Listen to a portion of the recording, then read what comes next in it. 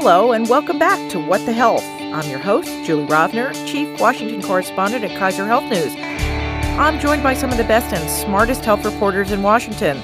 We're here to bring you the latest in news about health policy from the White House, Capitol Hill, federal agencies, and the states. Although this week will be a little different, as I'll explain in a minute. We're taping early this week for Thanksgiving at 12:30 on Tuesday, November 21st. As with all news in Washington, things can change fast, and things might have changed by the time you hear this. So let's get to it.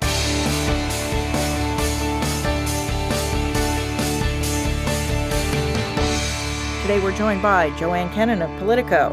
Hello, everybody. Happy Thanksgiving. Alice Olstein of Talking Points Memo. Hello. And making her debut on the podcast, my KHN colleague, Sarah Jane Tribble. Sarah covers drug price issues. Good to be here. So we're doing something a little different this holiday week. I'm calling it the dogs that aren't barking, or they're barking, but it's getting drowned out by bigger news. Specifically, I want to talk about important health stories that aren't the repeal of the Affordable Care Act, open enrollment, or the Children's Health Insurance Program. So let's start with prescription drug prices, which is why we brought you, Sarah. There's actually a fair bit of stuff going on, although not so much around President Trump's promise to force drug prices down. I mean, has anybody seen any evidence of the president besides sort of a little bit of bluster? When you look at the track record of the administration at this point, they are putting out proposals that will possibly decrease the amount you're paying at point of sale, so to speak, at the counter when you're buying your prescription drugs. But I think everybody agrees that none of them actually address the root cause of the problem, the actual price of the prescription drugs. So that shifts the costs. If you spend less at the drugstore or your mail order or wherever, you end up spending more on your premiums, or somebody else is spending more because you're spending less. So it's not the price of drugs. It is some people will have less out-of-pocket spending. Secretary nominee comes from a drug company. Yeah, Lilly USA. That was investigated for drug price issues. On insulin, right? Yeah, and there's still many lawsuits on insulin prices that, there's three major pharmaceutical companies that are in control of insulin prices in the U.S., and there's lots of, people looking into that issue. So I want to zero in on a couple of drug price issues themselves. And the first one is the 340B program, which is not as boring as that name sounds. So, Sarah, tell us what this program does and why it's in the news right now. Okay, it's named after the provision of the law that created in the Public Health Services Act, right? So this is a provision that was created in 1992. It's been around for decades. Congress actually expanded this program 3 times since 92, in 03, 05, and the most recently under the Affordable Care Act in 2010. And this program basically gives certain hospitals a break on what they have to pay the pharmaceutical companies for their prescription drugs. And what CMS recently did, the Centers for Medicare and Medicaid Services recently did, is they came out and said, we're going to decrease the reimbursement that we're giving you for these Medicare Part B drugs, the drugs that you can get outpatient out of the hospital. We're going to decrease it for these hospitals that are enrolled in this program because you're making too much money off of 340B. And it's kind of complicated. And just stop me if I go into too much detail, but basically the hospitals make money off the spread between what they buy the pharmaceuticals for from the manufacturers and what Medicare is reimbursing them for. So what Medicare has done now is said, we're going to reimburse you less, so you make less of a spread. The hospitals are up in arms about this. They filed a lawsuit about this. And it's not just hospitals. It's community health centers or get 340. I mean, it's basically everybody. It's facilities that serve people with low incomes. Is that a fair way to describe who gets the 340B, who's part of the 340B program? Yeah, the 340B program includes, like the Ryan White clinics, Black Lung clinics, it includes community health centers. However, this decrease in Medicare reimbursement doesn't include those community centers. It's really focused on the hospitals. It's a huge fight between 2 big sectors, the hospitals versus the pharmaceuticals. And basically, we used to not see these kind of matches. In the last few years over drug prices, we've seen the insurers versus the drug companies, and now we're seeing the hospitals versus the drug companies. The hospitals are saying, you're just mad because, you could make more money if we weren't in this program, and the drug companies are saying these discounts are, the hospitals are gaming the system and making money off of it. So huge lobbying, huge advertising. Huge. I mean, who saw an ad about 340B? And I'm not sure who reads an ad about 340B, but there are ads. Yeah, I mean, it's a big K Street lobbying brouhaha. Well, it was actually a Politico reporter, David Pittman, who wrote a story about, I think it was $48 million spent over 3 months on lobbying from many different groups, including pharma and other groups about this 340B issue in the last It's a very dramatic story about a program most people don't know what it was. It was a great story. I mean, there's this huge and very rapidly developing, huge expensive messaging, lobbying fight over. I would actually push back on that. I don't think it's rapidly developing. I think that this messaging has been developing for the last year at least. Right, but in the last couple of months, this has really boiled up. I mean, and the lawsuits and I can tell by my inbox. It's definitely. I can tell by my inbox too. Well, and the reason though is because of the money at stake. Pharma is well aware, and there's been congressional studies on this. MedPAC has studied it. The number of hospitals involved in this program is now 40% of hospitals in the U.S. And that's a tremendous amount of money. Billions of dollars are at stake in drug prices. And it's a time when the number of hospitals has been soaring as uninsured. I mean, we still have uninsured people in the United States, but it has dropped. So the pharma's saying, why is this growing when? And look, it's not as if this program doesn't have problems and flaws. It does. I think everybody on both sides of this fight admit that there's some oversight issues. There's things that need to be addressed with the program. But the hospitals are crying out, if you decrease that funding across the board, then what we're going to have is hospitals cutting services, cutting transportation services. I was talking to Metro Health Center in Cleveland. I think a lot of people may or may not know I came from the Cleveland Plain Dealer and way back when. And so I called them $8 million cut in their budget because of the 340B cut. That's what they were anticipating. So hospitals are crying out about this. And I'm sure this will continue on. In the meantime, there's also drug issue in the tax bill. We've talked about other things in the tax bill, about obviously the individual mandate repeal and about the medical expense deduction. But there's a drug tax issue in the tax bill too, right? I love covering the most simple of topics. But let me connect both of these with something you said a little bit earlier before I start talking about the orphan drug tax credit.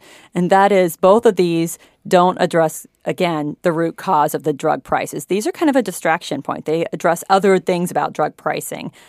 So just to lay that's that what I out wanted there. to establish early on, that there's not very much happening about drug pricing. Just we're having all these drug price fights. Right. So the orphan drug tax credit is on drugs that are for rare disease drugs.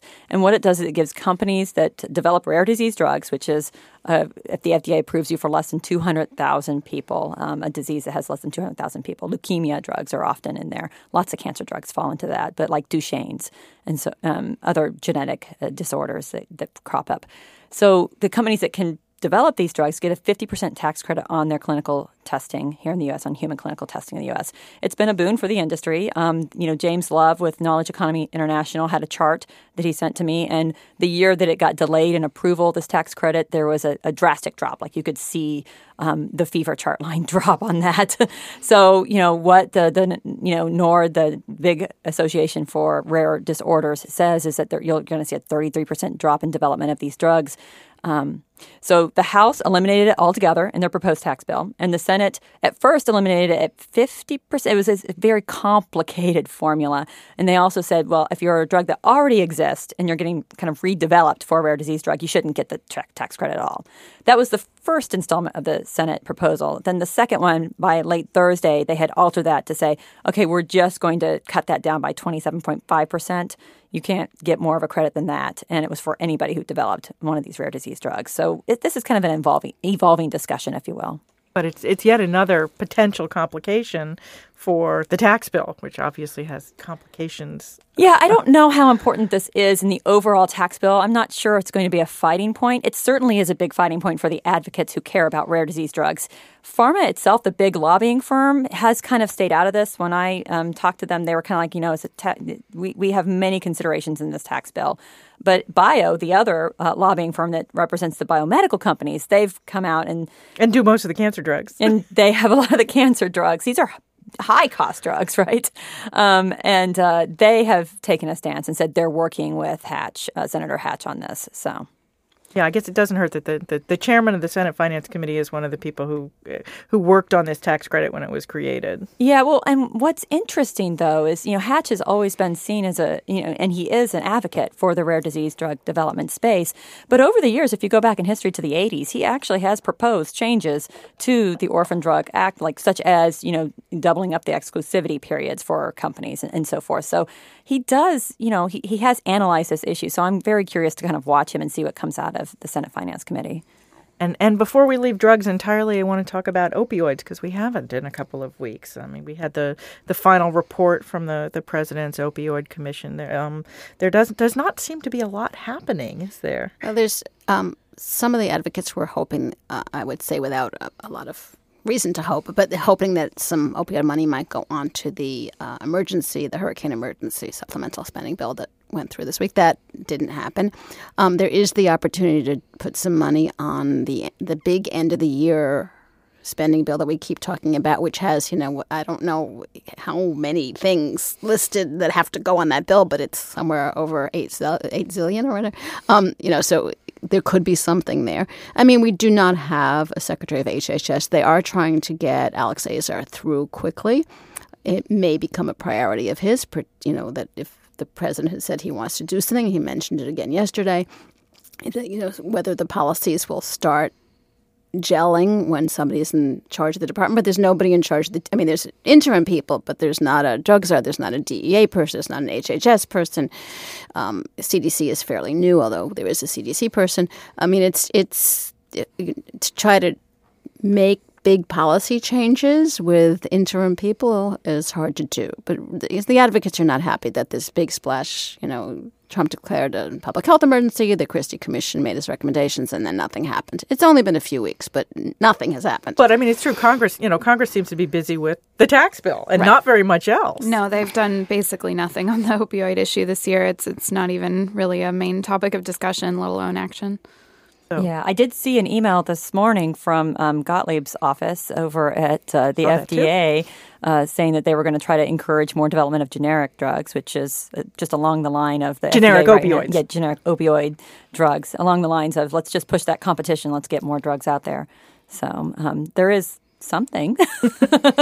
Well, there's somebody home at FDA, but as Joanne points out, there's not a lot of people at home in a lot of the other places. All right, well, that's drugs. I also want to talk a little bit about reproductive health because, again, we haven't talked about it in some weeks. Massachusetts yesterday became the first state to guarantee no-cost birth control coverage since the Trump administration moved to eliminate it last month. I can't believe it was only last month. What does the Massachusetts bill do? It basically does what the ACA did before Trump rolled back that regulation, which is employer health plans have to cover most FDA-approved they don't have to do every single brand of every single drug, but you have to cover birth control in your employer health plan, and the woman doesn't have to pay anything for it. So there is also lawsuits about this. I forgot how many states, 6 or 7, I think. There's so many lawsuits, it's hard to keep track of which states are on which one. I think on the contraceptive one, it's 6 or 7 Democratic states. Oregon has also done some legislation. I think New York has something that doesn't go as far as Massachusetts. Oregon also has over-the-counter birth control, which I think California might as well. Yeah, California does too. I can't remember. I think but it's not free, right? I mean, it's more convenient. You don't have to go to the doctor. There's pros. The activists and advocates have pros and cons about these various proposals. I think we'll see. But if states can get it through the legislature, I think we will see more of them do this. But then you do get into these conscience clause and fights about religious objections and who doesn't have to do it. And we do have a Supreme Court ruling on Hobby Lobby. So there are, in every state, I think there will be another wave of fighting about exemptions. I'm just, one of the things that I wanted to ask the panel about is... In Massachusetts, you can get a whole year worth at a time, I believe. If I read that correctly yesterday, as I read it fairly fast. I think you can get, 12 months. So the president comes in, and obviously with, a mixed record of what he said about reproductive health, but he had the support of the pro-life community. He brings in Mike Pence, who's obviously, one of their heroes. Mike Pence then brings in, there are lots of people at the Department of Health and Human Services and at the White House with extremely strong anti-abortion credentials, and many of them also anti-family planning credentials. And yet it is Thanksgiving. Planned Parenthood is still being funded. They have not, there was a very controversial conscious regulation at the end of the George W. Bush administration, at the very tail end, that the Obama administration overturned. But I'm surprised that hasn't been reinstituted. It's been talked about, but I haven't seen it. I mean, basically, Mexico City was reinstituted and made broader. Yes, that's true. Mexico City was which is this international family planning gag rule, and it was not just can you not it is a more sweeping version under the Trump administration than it was in the prior Republican administration. That's true. That on the international family planning side, but that was, I mean, you really can count on one hand the things that this administration has done, which frankly kind of surprises me. I mean, well, I think the birth control mandate under insurance could be really huge. We were sort of waiting to see the full repercussions of that decision, and obviously it's going to be tied up in the courts for a long time to come. But that could potentially be a really major act that leads to a lot fewer people having access to family planning. And I think a key thing you just said was tied up in the courts. When you look at kind of the long-term trajectory of the Trump administration and the courts and what they're doing to put in conservative judges across many spectrums of the court system, perhaps, there's a long game involved here when it comes to conservative issues such as birth control. Well, the long game is the Supreme Court. And Trump probably expects to appoint at least one more person. I mean, he's already this week, he put out a few more names of his wish list. And, right now they're all healthy, but a number of them are 80-ish. And people don't live forever. I mean, that's being openly discussed in this town. How many people, that could change overnight, as we learned with Scalia, right? Yeah, well, and that's why everybody is so freaked out about this Alabama Senate race, because because that would be going. That's not the only reason. Well, but that it's that's one of the reasons that I keep hearing that people are very concerned about the Republicans keeping their majority. Despite. It's also one reason that people in Alabama will vote for him. Why the evangelicals are supporting a candidate that some of them may have some questions about. It's, for them, abortion is really, really, really important. And for some of the people who will vote for more in Alabama will be because that's their number one moral and political concern. And I think it's interesting that even in a state like that, the Democratic Party has moved so much more toward the progressive end of the spectrum on this issue that even in Alabama, the Democratic candidate is running as openly pro-choice, when you might not have seen that even just a few years ago. No, that's actually... And it might be why he doesn't win. I mean, we don't know what's going to happen in that race. But, we don't know if there's going to be an election. We don't. There's a lot of things the governor we do said not there know. will be an election, and she's voting for Roy Moore. So there you go. But I think that the choice issue is huge in that state, and others. Right. But I think that a pro-abortion rights Democrat, in some ways, is somewhat counterintuitive. You would have thought maybe they would have come up with someone who looked more like Manchin on abortion. Yes, we haven't seen a pro-choice Democratic candidate in the South. I'm trying to remember since when. Was Kate Hagan? Yes, she was Kate Hagan in North Carolina, and she lost. Yeah. Well, she lost re-election, and North Carolina is not as conservative a state. Yeah, I wasn't really. Or it wasn't thinking, then. I wasn't thinking of North Carolina so much as swing sort of state now. The deep Right. South. But there we've seen some of these memos where the administration is looking at sort of extending the idea of giving personhood to fetuses. Actually, there's something in the tax bill. I think you can start saving for college before, while the child is still in utero. I don't think that's you can actually take a deduction yet. There's a problem because of your Social Security. You need a Social Security number. Right. And currently, you can open one of those accounts under the parent's name and transfer it to the child's name once the child is born. And so it's more symbolic. They actually aren't in the child's name. They're in the. I mean, I have. Yeah. Right. They're in the parent's name for the benefit of somebody. But you're still the account owner. I'm the account owner. But in the tax bill, having it in the name of the fetus is purely symbolic, since you can essentially open it while you're pregnant anyways. But that was exactly my point, which is that they're doing symbolic stuff, it seems, rather. I mean, well, but but that one is, there's could lay the legal groundwork. issues. I mean, that one is not, it's symbolic, but it's also because they are trying to attach legal rights to a fetus, and that's related to the personhood movement. Yes. And so it's symbolic, but it's part of a legal edifice they're trying to build. Yeah, and it's funny because the personhood, I mean, it got voted on in a couple of states, including Alabama, actually. Was it Alabama or Mississippi? Mississippi. It was Mississippi, excuse me. And it went down. And I think it's gone down twice in Colorado. This is the idea of extending legal rights to fetuses, which would not only ban abortion, all kinds of abortion, but as people have pointed out, it would make in vitro fertilization problematic, if not illegal. I mean, it would have really enormous ramifications, which is why after campaigns, people and voters in very conservative states said, we're not quite ready for this yet. So I think North Dakota, I forgot it was North Dakota or Nebraska. I think it was North Dakota. It failed there as well. Yeah, it's been, but you can see these sort of there's an HHS memo that talks about this too. That there's, you're right. I think there's a lot of long game going on since they seem to be having trouble with the short game. And I promised we weren't going to talk about the Affordable Care Act, but I can't resist. Just one thing to mention: it seems that over the weekend, the latest Republican talking point that we heard among the moderate holdouts is that they might vote for the repeal of the individual mandate as part of the tax bill if Congress passes the Alexander Murray bill that we've talked about a lot that would restore the cost-sharing subsidies the president canceled and possibly reinstitute reinsurance that could help bring down some premiums. But the question is whether stabilizing in the individual market of the Alexander Murray bill or something like it would not help how much the market would be undercut by repealing the individual mandate. I mean, well, there's dispute over the impact of the mandate because the people who are paying the fine are already paying the fine. So how many more?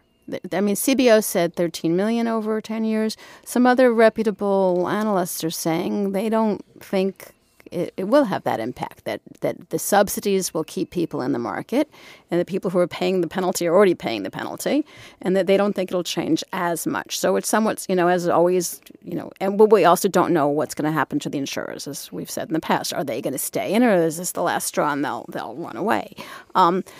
So there's questions about how devastating cutting the mandate would be.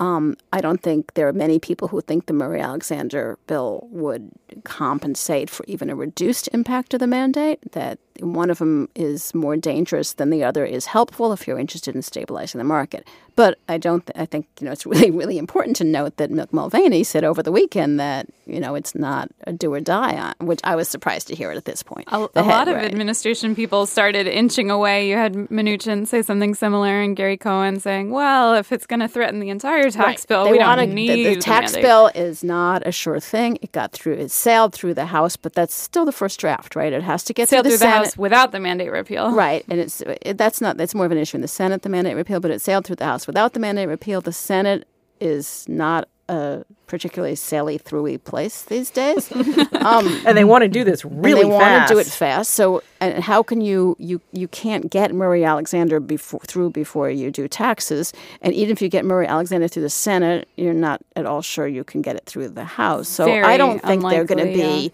wedded in any in a more than a rhetorical way. And the other confusion, of course, about Murray-Alexander now is that now that the states have made up for all the changes, the lack of the cost-sharing reductions, we've got this, sort of plans on sale thing. So we're seeing, one of the reasons most analysts say that we're not seeing booming enrollment, but that we're seeing brisk enrollment is that people are discovering that they can get free bronze plans or they can get gold plans at a really big discount. Of course, it's costing the federal government more, but if you were to put them back, you would shake up the market again. I think most analysts are saying that putting them back at this point maybe not such a great idea. Right. But if you have President Trump has been out there tweeting and talking about wanting the mandate in and really pushing and on the phone with lawmakers saying, I really want to do this. Now is our time. Here's the perfect opportunity. Go, go, go. And then you have the head of his budget office, part of the White House, coming out and saying, and a very conservative OMB chief. Mulvaney is not exactly a fan of the Affordable Care Act nor of the individual mandate. And for him to come out, when Congress isn't even in town, they're not even wrestling really with it this week. They're gone for Thanksgiving. Well, nothing matters to them more than getting their tax cuts. Yeah, but the fact, he really said, if it's a problem, we'll drop it. Well, so we're not so sure it'll be around next week. Sure. And another thing with the effectiveness of the mandate is that the penalty was, in the minds of insurers and many experts, never big enough to be as effective as it was originally intended to be. So right now, it's less than a lot of insurance plans. And so, you could even pay the penalty and get sort of a side skimpy plan for less than you would get for buying a full plan. Which a lot of people are doing. Exactly. And there's a lot more categories of exemptions that you can get away with not having insurance currently, hardship exemptions. But yeah, no, somehow trading or combining Alexander Murray with the mandate repeal. Murray herself, Senator Patty Murray, compared it to pouring penicillin on a fire, in that you're treating one problem with a solution for a completely different problem, which doesn't make sense because the cost-sharing reductions only target the plans that involve that, whereas the mandate repeal impacts all plans, both in the individual market and outside. Yeah, but on the individual But then mandate. the exchanges and outside. Right. All the plans in the individual market. Correct. It doesn't impact most, I guess in theory. Well, there's it the impacts employer mandate, plans. which is separate and another battle. How much of talking about the individual mandate and repealing it, just talking about it, is a way, and I'm just curious about this, is a way of just keeping the base motivated and interested in these discussions. And so it just doesn't become old hat to see D.C. fighting about it, but they get really excited. Oh, you could have repealed the individual mandate. And I think there's a base. But I think it's a double-edged sword, because on one hand, you're telling about your base, we're still working on this, and the other way, the base is saying, We're still bad at accomplishing things. It's not happening. So did you have to put it on the tax? I don't think they put it on the tax bill. I mean, I think they put it on the tax bill for political reasons, but they put it on the tax bill more for financial reasons. It was $338 billion that helped offset their tax cuts. Yeah, I feel like it's Lucy and Charlie Brown and the football all over again. So keep putting it out there and snatching it away. I don't know how much that. I mean, I think that's why the president keeps talking about it. It's like, we're still working on this, but I don't think that talking about it and not doing it gets you anywhere with the base other than making them more irritated. Because the message in 2018, if they want to continue hitting the repeal as a big message for the voters rather than sort of beginning to soft pedal away from it and talk about the great tax bill they just passed, if they pass it, would have to be, well, we need even more senators because we have a few rhinos. So you need to elect more Republicans, You should explain rhino for the few people who don't know it. People who are not, Republicans in name only, moderates. So the message to the base will be you got to get some more Republicans, real Republicans who are going to come and repeal this with us. So that would have to be it will switch. I don't think we're hearing the end of it legislatively. I don't think we'll ever hear the end of it legislatively. But I think it also becomes a different kind of political talking point as we head into 2018. Do you think if they don't do it, which looks probably more likely than not, that the president then just does it by expanding all those hardship exemptions to the point that nobody basically has to buy insurance anymore? There were reports that the OMB and the White House are looking into that. So it's not yet known. I think that they would prefer that Congress do it because then it's, on solid legal grounds. But I think, and again, they have enough lawsuits to deal with. Add another lawsuit on the fire, throw another log on the lawsuit fire. And then put it out with penicillin. Yes. Yeah. Penicillin flambe. Isn't that the best analogy? I love that. I just loved it. But yes, no, I think they're waiting. I think the president is waiting to see if it's possible for Congress to get it done, which currently it does maybe not appear to be so. We've seen that when it comes to health policy, it just gets so bogged down. It looked more likely last week than it does this week. Yep. Well, and certainly next week will be kind of, one would think, a make or break week with the tax bill. But first, Thanksgiving.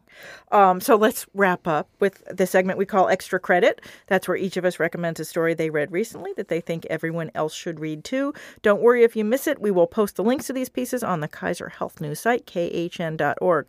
Who wants to start? Sarah. I can start, although it's a story from a few weeks ago in the Washington Post.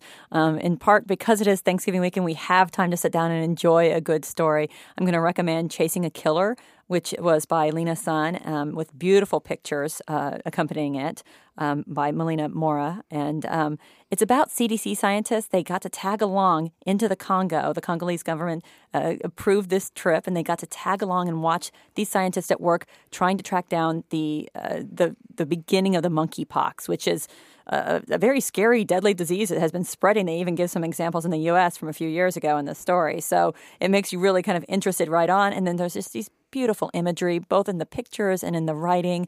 I highly recommend finding the time to sit down and just relax and enjoy it and feel positive about what our scientists are working on.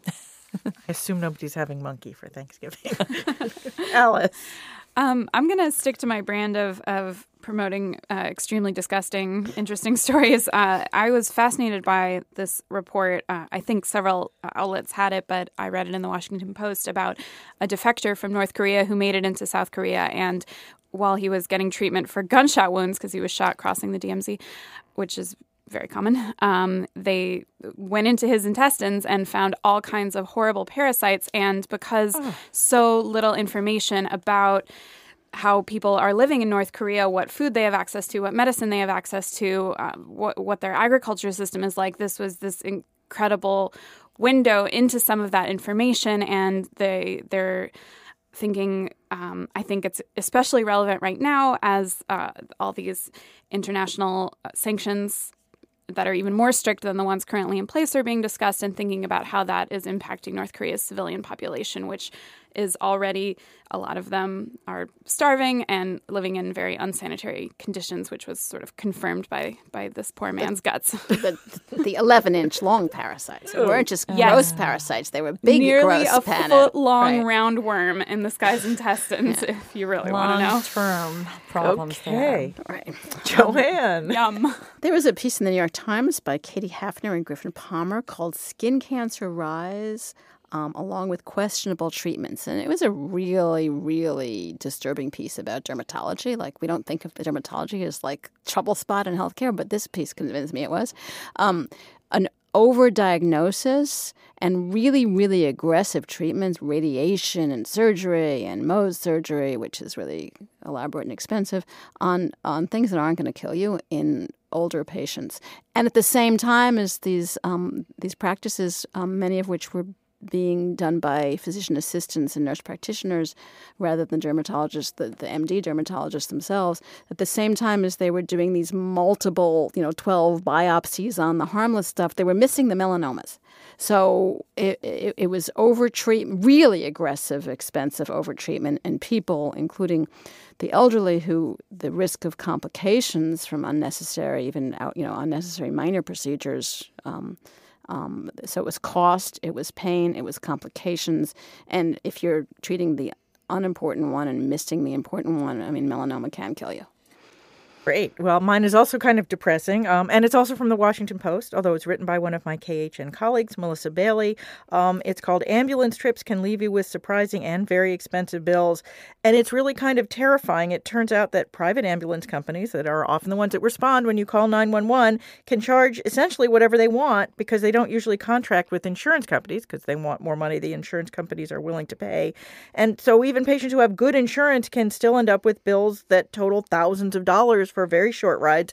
In one case in the story, a woman in a car accident got charged $26,400 for a trauma activation fee at the hospital after the ambulance called ahead to assemble a trauma team, which it turned out the woman didn't even actually need. It's a really amazing story, and as one of my other colleagues pointed out, it's like if you're not afraid of enough in the healthcare system now, people are going to be afraid to get into ambulances. So at least it will give you something to talk about at the Thanksgiving table that's not politics. That is it for today. Thank you for listening. If you enjoyed the podcast, you can subscribe wherever you get your podcast. We'd also appreciate it if you left a review. That will help other people find us too. If you have your own comments, you can email us. We're at whatthehealth, all one word, at kff.org, or you can tweet me. I'm at Jay Rovner. I'm at Joanne Kennan. I'm at Alice Olstein.